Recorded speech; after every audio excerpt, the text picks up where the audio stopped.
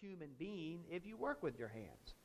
And that comes from their understanding or worldview of form over matter. In other words, it's our thoughts. It's the lofty things that are of value. So the ideal world, the mental world, the philosophy world, that's what we want to seek after. So if you work with your body and your hands in menial labor, that's just a second-class expression of the real thing, the ideal. So all of that effort that he put into was not appreciated. He also didn't charge for his teaching. And unfortunately, which was a noble thing to do, but unfortunately in that culture, if you didn't charge for your teaching, the assumption was you don't have anything worth saying. Because if it was worth saying, you would charge money for it. Though he's facing all of these challenges, also, if he did receive money for it, another cultural practice, and we get this in our culture sometimes too, is that if I put a big chunk of money towards your ministry or the efforts that you are pursuing, then I kind of have you by the strings. Because there is a certain, in that culture and others, an obligation now, since I have generously given to you my money to help you out, you have an obligation to serve me in some way. So there's strings attached. And the Apostle Paul can't do that. His conscience and his teachings won't allow him to do that because the gospel's free. It's for people of every place, every nation, every people group. And so he has that, and he doesn't want to be controlled by any person or any group because they say, well, look, without our support, we're going to pull the plug and then you're doomed. So all of his very, very noble efforts of following the tremendous self-sacrifice, the sweat from his brow, to show Christian love to this people group, unfortunately was not taken in that light because of the way they looked at how life works, because of their world view. So let me read with a few scriptures to you when we talk about this practice of putting ourselves under God's instruction. By the way, I purposely used the term sacred scriptures this morning. You know, what we look at when we read Corinthians, we are reading from sacred writings. The Greeks didn't have sacred writings. The conclusions that they came to, as far as what's right and wrong, what do you value, how life works, came from their own minds. They were generated from their idea of reason and thinking and philosophy and observation and logic. So it generated from them, whereas we are a people of the book. We believe that God revealed these things and through the inspiration of the Holy Spirit penned words in our language that we can understand, that can be transferred into our, or translated into our language that we can understand. They didn't come from us scratching our heads and our group think tanks about, yeah, this is true and this isn't. This came from God. And that changes things. So even humility, acts of humility, so Paul was a humble person, according to Scripture. But according to other worldviews, his actions would be looked at as humiliating. What are you doing on your knees serving other people like that? You're humiliating yourself. Whereas in the Christian view, that's a way to exalt Christ because we don't hold ourselves in such high regard that we're too good for certain things.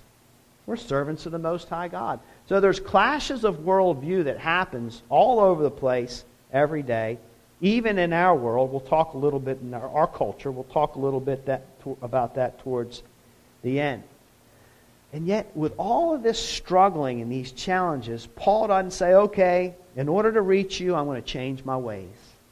I'm going to stop emulating my Savior Christ. That's not at all what he does. He says in verse 12, and what I'm doing, I will continue to do, in order to undermine the claim of those who would like to claim that in their boasted mission they work on the same terms as we do. So there's different terms, different way of understanding ministry and servanthood and so forth. But he's not going to change his way. Why? Because he has found the way, the truth, and the life. You don't change truth. You don't bend it. And it's sad that they misunderstood all of his efforts. It's very disappointing. But he does not change the standards from the sacred writings that he follows. He doesn't conform himself to the ways of the world. Do not conform any longer to the patterns of the world, he wrote to the Romans. But be transformed by the renewing of your mind, that you might understand the good, perfect, and pleasing will of God. See? It's God. Our information, our knowledge, our wisdom comes from God. So he doesn't allow himself to bend in that way, as uncomfortable as it is for him. And the bottom line is, he has a heart for them. He's willing to give his all and to serve them because he wants them to experience the joy and the freedom in Christ that the gospel holds. So he stays in there and he fights, and he puts himself out of his spiritual comfort zone, as you know, and I won't talk much about this, in that he has to boast about himself. Because they are failing to see what's obvious, what's true. He has to hold it before him. He doesn't want to show him his muscles. He doesn't want to do that because he sees it. Well, that's kind of, okay, I got big muscles, all right, but I don't really want to flaunt them around. But because they fail to see his spiritual muscles, in a sense, he has to bring them to the forefront so they can see what is obvious. It's the same kind of thinking in our text this morning. He says, I will continue to do what I'm going to do. And why is that? In verse 12, just kind of a segue, to undermine the claim of those who would like to claim that in their boasted mission, the false teachers, they work on the same terms as we do. And the Apostle Paul has to show them they do not work on the same terms. We are not the same kind of teachers. We have a different message. We have a different style of ministry. And so our text today will basically be pointing out just how different they are in their ministry method and their lifestyle. That is the Apostle Paul and the false teachers that have come into the Corinthian camp and church and made all of these promises and undermined the authority and the teachings of the apostle. So beginning in verse 16, I repeat, let no one think me foolish, but even if you do, accept me as a fool so that I too may boast a little. What I'm saying with this boastful confidence, I say not as the Lord would, but as a fool. Since many boast according to the flesh, I too will boast. For you gladly bear with fools, being wise yourselves. For you bear it if someone makes slaves of you, or devours you, or takes advantage of you, or puts on airs, or strikes you in the face.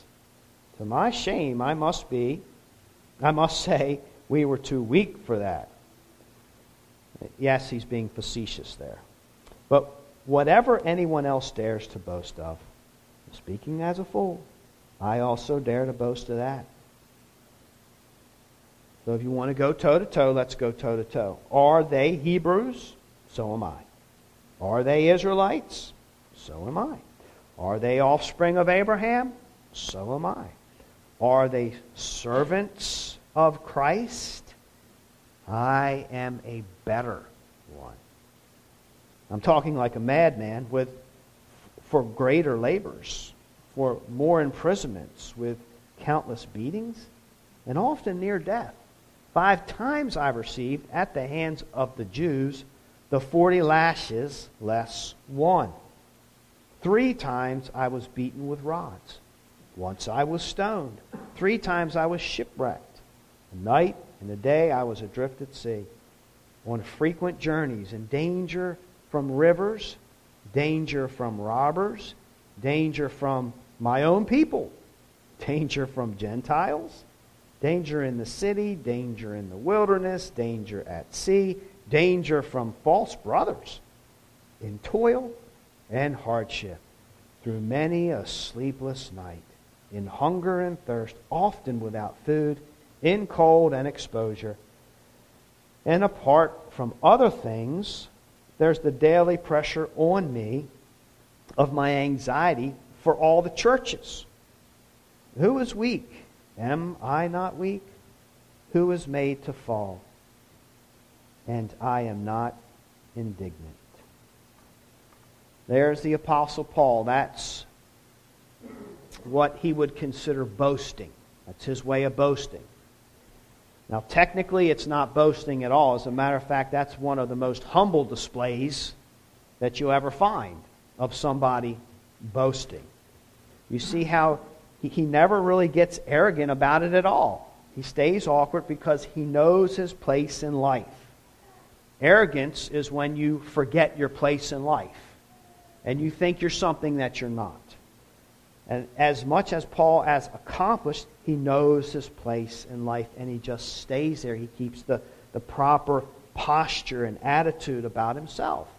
I'm a servant of Christ. All these things that I have accomplished was just Christ in me.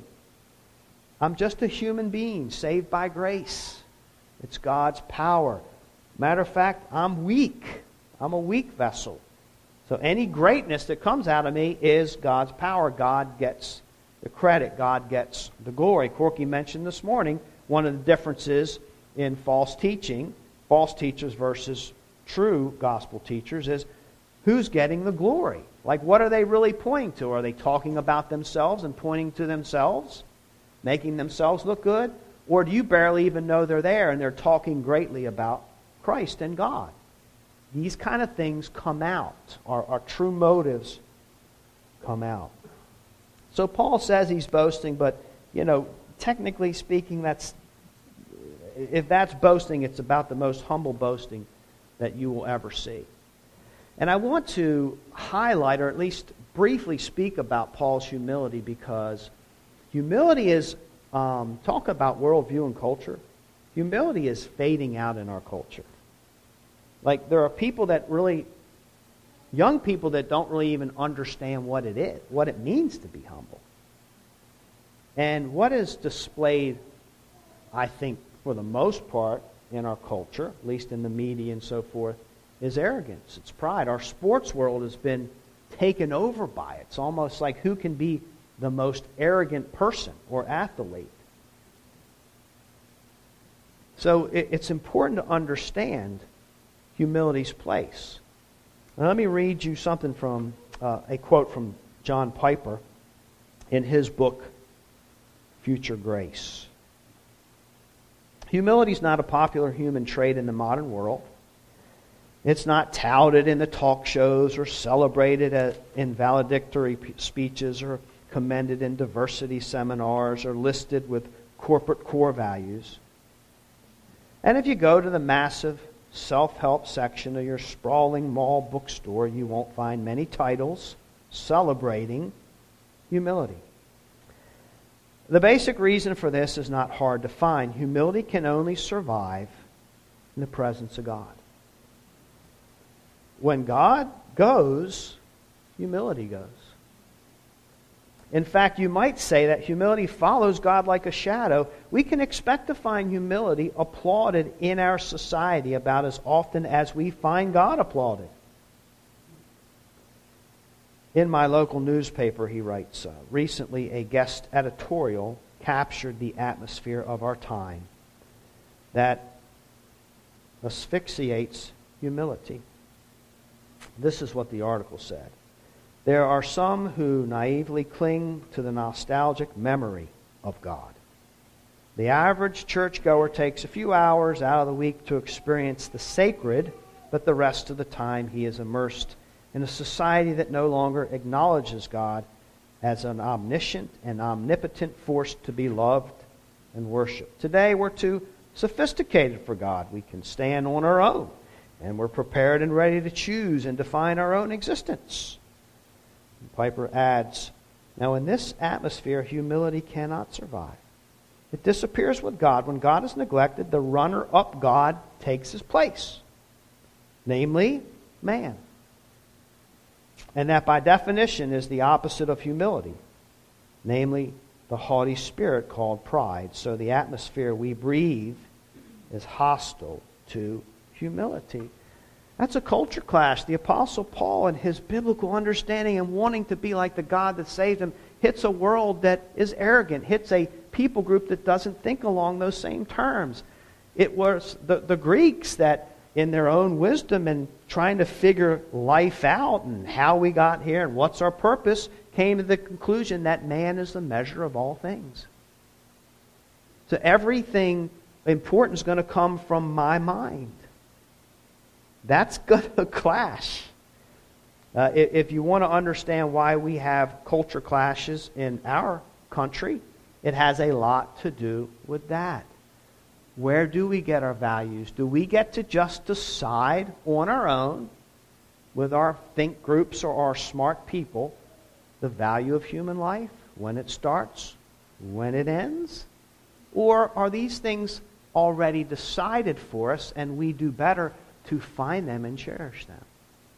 Now, where would the Hebrews look for wisdom? They're not going to sit around in groups and scratch their heads or be the thinking man. No, thinking is a part of it. They would go to the book of wisdom, right? God generously gave us books of wisdom. And as Peter said, we have everything we know we need pertaining to life and godliness. That's in God's Word. He doesn't tell us what credit card you should get, whether you should get the zero interest or whatever. You don't find that, but you find all the principles, all the important things of life that we need to know to love and worship God, and therefore enjoy our lives. Piper nailed that. See, humility, it's a worldview that comes from Scripture, and when you don't find God, your humility is hard to find. So in our culture, if humility is hard to find, what else is going to be hard to find? Worshipers of the one and only true God, the presence of God, what we value. I mean, to be here this morning, for you to be here this morning, communicates in part that you value this. You value this for whatever reason. You have your own reasons. But there are people that are not in church this morning for a variety of reasons. They may value watching TV more. They may value work. Some are at work during this hour. They value different things. But you're here. You have a belief system. You decided that on this particular day at this time, whatever sacrifice it took to get yourself out of the bed, to get your family, to get the kids, get your husband, whatever, here, it was worth it. It's because of what you believe and how you think life works. And rather than worshiping other gods, which other people are doing this morning, you value the God who has revealed himself to you as the one and only true God. That's your worldview. And we want a culture here, a New Covenant Fellowship culture, that honors God and holds God and His Word in the highest regard. That's what we're endeavoring to accomplish. Exalt God, build each other up, edify the saints, and evangelize the lost. Paul's not giving himself the credit. He gives it to God. Man in his arrogance, we hold it for ourselves and we take the credit for us. But what Paul's not going to do, he can't do this. He can't idly sit by and watch people who have said they embrace the gospel. He planted a church there. He can't idly sit by and watch them be swooned and wished away by false teachers. So he's got to speak up, and he's got to tell it like it is, and he has to show his muscles, if you want to put it that way. So how does he make his case? How does he highlight the the big difference between the false teachers and his ministry. What's the deal clincher? What credentials? He wants to highlight his ministry success, right? Well, I stand amazed at this approach. Like I'm reading this, if this is what really Paul's trying to accomplish, he's trying to win them back and show the differences. He doesn't even mention things that I would be very quick to mention as far as ministry success. If you want to see the difference between my ministry and somebody who's false, say, or anybody else, I want to point out the best features. Is that what Paul does? Not at all. So by today's standards, what would we perhaps point out to show that we are God's true servant? Well, one thing, I think that even in our culture, these aren't necessarily bad things, but I'm just going to show you Paul doesn't take this approach. We might say, well, what's the sign of a true servant of God? He's a sign that he's really blessed. Ministry success. We might say, well, how many people has he led to Christ? So I can tell you one difference between this false teacher, those guys, they haven't even led anybody to Christ. They just came in here and they're trying to steal you away. But I led you to Christ. I got all these souls under my hat. Now we, as believers, hold people who are evangelists or people who witness a lot in high regard. We'd say that's great ministry success. People like Billy Graham. Now we hold him in high regard because was a man of great integrity, but also because look at the ministry success. Look how many souls that he led to Christ. Where's that in this list of credentials? He doesn't go there. Another true mark of spiritual success, we might say today, we are highly impressed with the size of churches. The numbers. Mega churches, they're the thing. They're the fashion. They're the fad. Mega churches. And we look at these big churches and we say, wow, they must be doing something right. Look at that spiritual success. And we want to perhaps try to emulate that. It's like a measure. Or social platforms in ministry. Look how many followers you have in your teaching ministry or your social platform. You must really be blessed by God and favored by God, because other people aren't doing so well. So that's a measure or a sign. Some circles say in the prosperity gospel they might measure spiritual success in how much money you're bringing in. If you have your own private jet, you must really be blessed by God. If you have mansions and so forth, you can go one for other. That's because God's blessing is on your ministry. That's an impressive way to look at things or measurement there. If you're driving a Rolls Royce versus a smart car, you just must not be very successful if you come to church and as a pastor in a smart car you can barely fit into. So if he's not going to tout those things about himself, and by the way, the Apostle Paul, as we know, can put us all to shame in this area. He has lots of ministry successes. I mean, he could have boasted about the miracles that he performed alone and put these guys in their place, right? So if he doesn't tout that size or measurement of spiritual success, where does he take it? Well, he takes it to all his places of suffering. If you want to see a true difference between the false and the real, let's consider this. Look what I've endured. Why is this important? Because one thing that Scripture teaches is that there's a difference in those who are in it for the right reason, to serve Christ, that truly love the people they're ministering to, and then those that are in it for themselves. And as Jesus said, the good shepherd, he lays down his life. The hired hand, what happens at the first sign of trouble or suffering? Hey, where'd he go?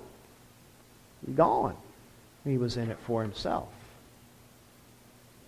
Paul looks at his hardships as his achievement. So It's his hardships. It's what he's lost, not what he's gained. It's his peril, not his prosperity. It's his faithfulness, not his fortune. So there's nothing really attractive about this list. As a matter of fact, these are the very things I want to avoid in life. I wouldn't call that success by my standards. These are the things that I would run from if you look at that list. Who wants to be beaten? The 40 minus 1, so that was a punishment. And just to make sure they kept the law and they didn't get out of hand in their beatings, they would only go 39, so they didn't miscount and you couldn't accuse them of that was 41. So, anyway, he's beaten by rods, sticks. That hurt. All these things, it's painful. We want to try to avoid these things. And the things that we would run away from, the Apostle Paul is running into. Now, why? What's compelling him? That's authenticity. Man, you are getting to the core of a person when you see behavior like this. What do they really value? What do they really live for? It takes a lot of training and a lot of little decisions in life about following Christ to get to this point, to be that sold out, that loving of God and those that you witness to. So he looks at his battle scars. Not what he drives or what he flies, but his battle scars. Here's what it can look like when you're a true servant of God or a minister of God. All of these can be found in the book of Acts. I'm not going to look at each of these acts of suffering, but he chronicles them, or they are chronicled in the book of Acts. And these are things that Paul endured. So here's how he starts. All right, if you want to start on equal ground, he starts with the so am I's. You're a Hebrew, so am I. And we know that your lineage is very important with the Jews. Your ethnicity, it's very important. And it's something that you can boast about, who you're closest to or who your genealogy and so forth. So he basically says when it comes to what he might call the flesh, I'm right there with you. I'm right there with them. They have nothing on me in this. As a matter of fact, in Philippians, if you want to get right down to it, the Apostle Paul brings out the big guns and says, if someone else thinks they have reasons to put confidence in the flesh, I have more. Circumcised on the 8th day, of the people of Israel, of the tribe of Benjamin, a Hebrew of Hebrews, not just a Hebrew, but a Hebrew of Hebrews, in regard to the law, a Pharisee, as for zeal, persecuting the church, as for righteousness based on the law, faultless. He didn't pull those guns out here. He just said, let's just keep it on equal ground. We're cut from the same cloth in that sense. But here's where the big difference takes place. Here's where he leaves the pack behind and goes on by himself. Are they servants of Christ? I am a better one. So you have the so am I's. Now you have the I am more. When it comes to serving Christ and the extent to which he goes, there is not even a comparison in this. As a matter of fact, I'm not so sure, I don't know anybody that can compare to this list. And I read it and I'm just totally humiliated by this list of what the Apostle Paul has endured in his life to obey Christ. In his day and age and the culture that he lived in. I mean, he had suffering. There was no safe place. People he thought, even within Christendom, where he thought it was a safe place. And at least I have friends here. No. People from every walk abandoned him. He was persecuted. He was left for dead. He knows hunger pains. He knows scars. So he makes us, frankly, all look bad. But where do false prophets or false teachers line up with this? You're not going to find that. The false teachers, they come into town, they get the money, they get the skimmings off the top, and as soon as you find out who they really are, next thing you know, they're gone. And Jesus referred to this as well. Who's in it? Why are you in it? It's going to show when the going gets tough, when sacrifices have to be made. Then you find out, is the ambition and the drive selfish? Or is it for Christ and God? Now, if you're a believer, you've already begun to experience that tension. Because sometimes we have this wrong belief that when you give your life to Christ, everything falls into perfect line and your days of suffering are over because now Jesus is your Lord and He just blesses you. And then you hit hardship and you don't know what happened to God. It wasn't anything that happened to God. It was a misunderstanding of how Christianity works and what it might mean to serve Him. And He warns us throughout the pages of sacred Scripture. When you follow me, it's very, very likely you're going to clash with the ways of the world and you're going to suffer. It's a part of it. It's not that you necessarily did. Paul's not like, where's my sin? Shipwrecked again? What am I doing wrong, God? It's a part of living for Christ. And what it does is it helps us weed out the wrong reasons so that we can be more delighted in God and see how powerful He is. Paul did not bail out after all this. Talk about a worldview.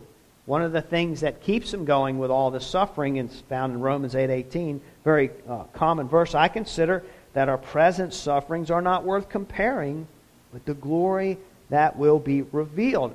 So there's another worldview difference. In Christianity, you're going to see people doing things that make no sense in the present, but make perfect sense when you believe that there's a world to come. When you believe that this isn't all there is. And so I'm not so tied to the material things of this world. Actually, they don't really even mean that much to me. And when all you think is and believe that the world is all there is, you lose your money, you're devastated. What else do you have? You lose your family. Well, I have no reason to live. Well, Christians say, well, wait a minute, that's just here. There's another world. Christ went to prepare a place for you. This is just the beginning of eternity. The story's not over with what comes and goes. The Lord gives and the Lord takes away here. So that's a difference in the things that we value and the decisions that we make in life. Now we know one of the reasons that Paul was so ambitious for the Lord. He's like, yeah, this hurts. This stinks, to put it in the vernacular. I don't like it. I don't recommend it. But it's not all there is. Man, there is a glory. All this is just pointing to a glory to come. I haven't received it yet. But I will. Yeah, we can sometimes show true believers are servants based on what they suffer. So he puts us to shame. We don't live in this kind of culture. You know what? Getting to church for me, I live close. I have yet to face a wild beast. I've yet to have to fight off a wild beast to make it to New Covenant in the morning. We're a very safe culture, in fact. Really safe, right? I mean, we have OSHA to make sure we do everything safe. Don't get up any higher on that step ladder. And OSHA visited me. I used to be a contractor. Scared me to death. Thought I was going to be taken for everything. OSHA visited me. I was on a commercial job, and I was not privy to OSHA and their ways. I just was there to get the job done and do it right. And they visited me and some guys I had, and my cords were frayed. My electric cords, they weren't in perfect condition. They weren't the right gauge. They didn't have GF5 attached to them, and I mean all the rules and regulations. And so, yeah. But anyway, that God worked it out, a little small miracle in my life. I was able to keep practicing. And I learned a lesson. It was very humbling. I'll tell you the lesson I learned. It's not that I don't use... I probably shouldn't say this. Not all the safety precautions are necessary, is probably the best way to say it. So I didn't change everything.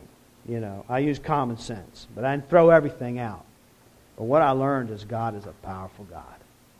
Because I went before that board, and I could have been fined and gone out of business. But God had the final word in that, and I got a warning. So, God is an incredible God. But, yeah, that was a form of suffering. It scared me. So, but we don't face these kind of things in our culture. We live in a safe culture. What kind of suffering do we experience here? Nobody's banging on the door. I thought, what's some suffering that I've experienced? Well, one thing that just tore me up inside and outside is years ago when I used to show up here first on Sundays, and we had been visited by skunks. And if you're new to this church, you don't know that there were times when skunks would burrow and under the church, and I'd show up early on a Sunday morning, and the whole place stunk to the heavens like skunk. And I'm like, Lord, what in the world? How are people going to listen to preaching? They're going to come in the door and turn right back around and go home. Who would expose themselves to skunk smell? Well, actually, you. That you'd come in and you'd be, smells like skunk. Yeah, we got visited by a skunk. And you'd sit down. We all went home smelling like skunk. And we had skunk. When you get skunk in your nose, like even when it's not there, it's still there. Everything. We put air fresheners in the return, turned the fans on, and we opened all the doors and everything we could to get it ready. And that's just a very mild form of suffering that we have had to experience to worship the Lord and sing at the top of your lungs, inhaling skunk. But we do have to give things up in our safe culture. Now, some of you have to give up some of the best friendships you've ever had because you got to go your separate ways. And hanging out with that same group doesn't work. Jeff Liverman's not here, but at the guys' retreat, he shared about he still gets together on a fairly regular basis with his youth group. When they're 15, 16 years old, they forged a friendship and they still get together and reminisce about their childhood and their youth group. I don't have that. I had to give those friends up because that was a part of my past world that I was destructive in. So I was envious of that.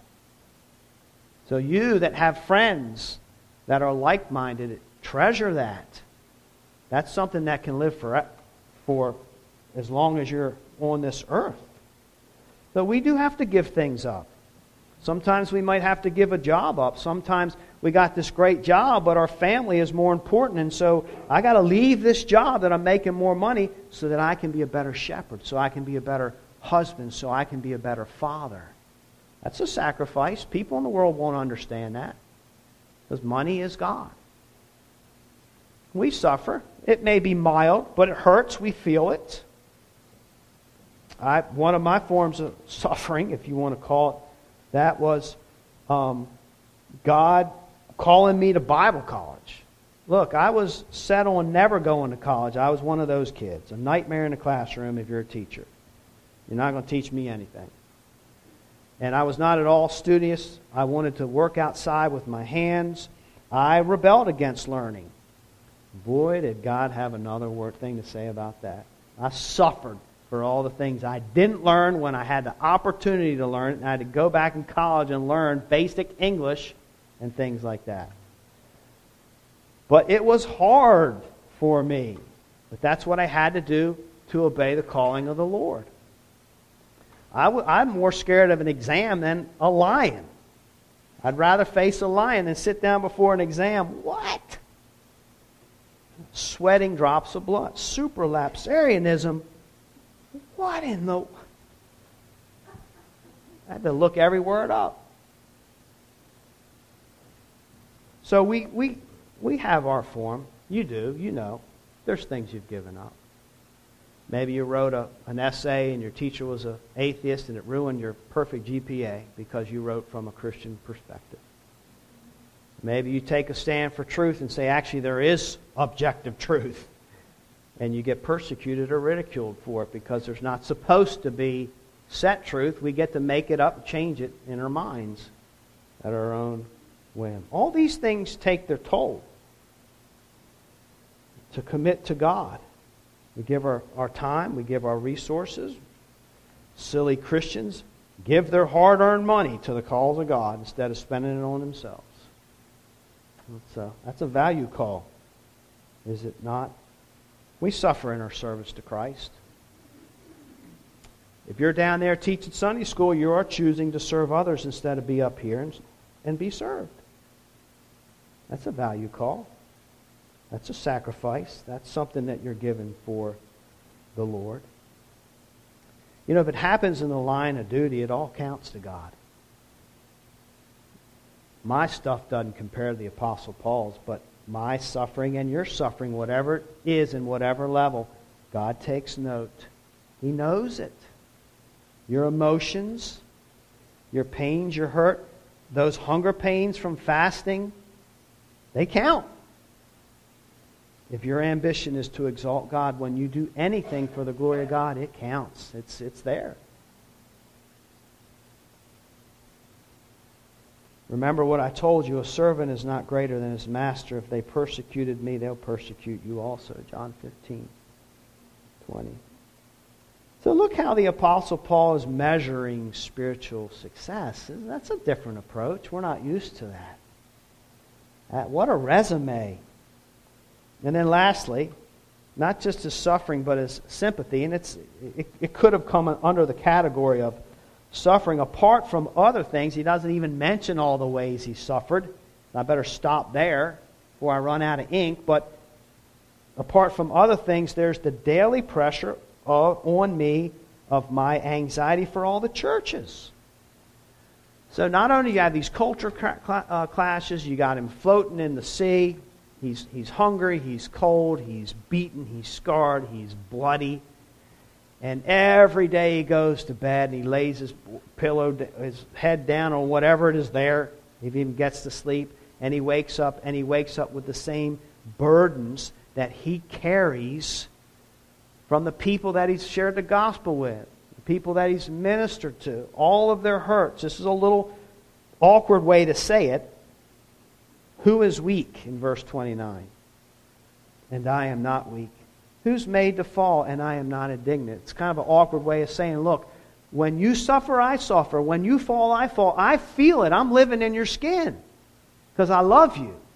And all the burdens that you've come to me with and the things that I've prayed and the things that I've watched happen in your life and the loss and the hardship and the heartache, I feel that because I love you and I care for you. And I carry that in here as well as the scars on the outside. And if you don't think that's hard, you know, pastors, teachers, ministers, no matter, whenever they stand up and give a message of God's Word, as challenging as that may be, it's with the knowledge of however many years they've been ministering, every hardship that ever came across their mind, any burden that ever came across their mind. That's carried. That's a part of it too. So where's that with the false teachers? Where's that hurt? Where's that pain? So now you see why the Apostle Paul says no. We may be equal here, but when it comes to a true servant of the Lord and somebody who's in it for themselves, oh man, you're going to see them go separate ways. And look what direction I have taken for Christ. It's like labor pains, my little children, for whom I am again in the anguish of childbirth until Christ is formed in you. Ouch, childbirth, ladies. It hurts. Paul sees ministry in those terms, also motherhood. But we were gentle among you, like a nursing mother taking care of her own children. So being affectionately desirous of you, we were ready to share with you not only the gospel, but also our own selves, because you had become very dear to us. I'll close with this quote from John MacArthur. A false teacher likes nothing better than to move into a church of weak people and just exploit them. A true shepherd moves into a group of weak people, and it becomes the biggest burden of his life. The man felt the pain of the weakness of his churches. He grieved over them. He agonized over them. He sweat over them, prayed over them, pled over them, wrote them, confronted them, worked with them. That's the daily pressure. Daily, he was burdened. Daily, by the moral and spiritual and doctrinal issues among believers, and it never went away, ever. It was there every day. You know, when one member of the body suffers, we all suffer. That's the way of the kingdom. So he is striving in his letter to list the facts that just expose the truth, because you guys have been hoodwinked and you can't see the obvious anymore. I just want to bring these things up to shake you out of your stupor and look, pull down those strongholds of deception. So, those are his credentials. By the grace of God, what are ours? May God bless the preaching of his word.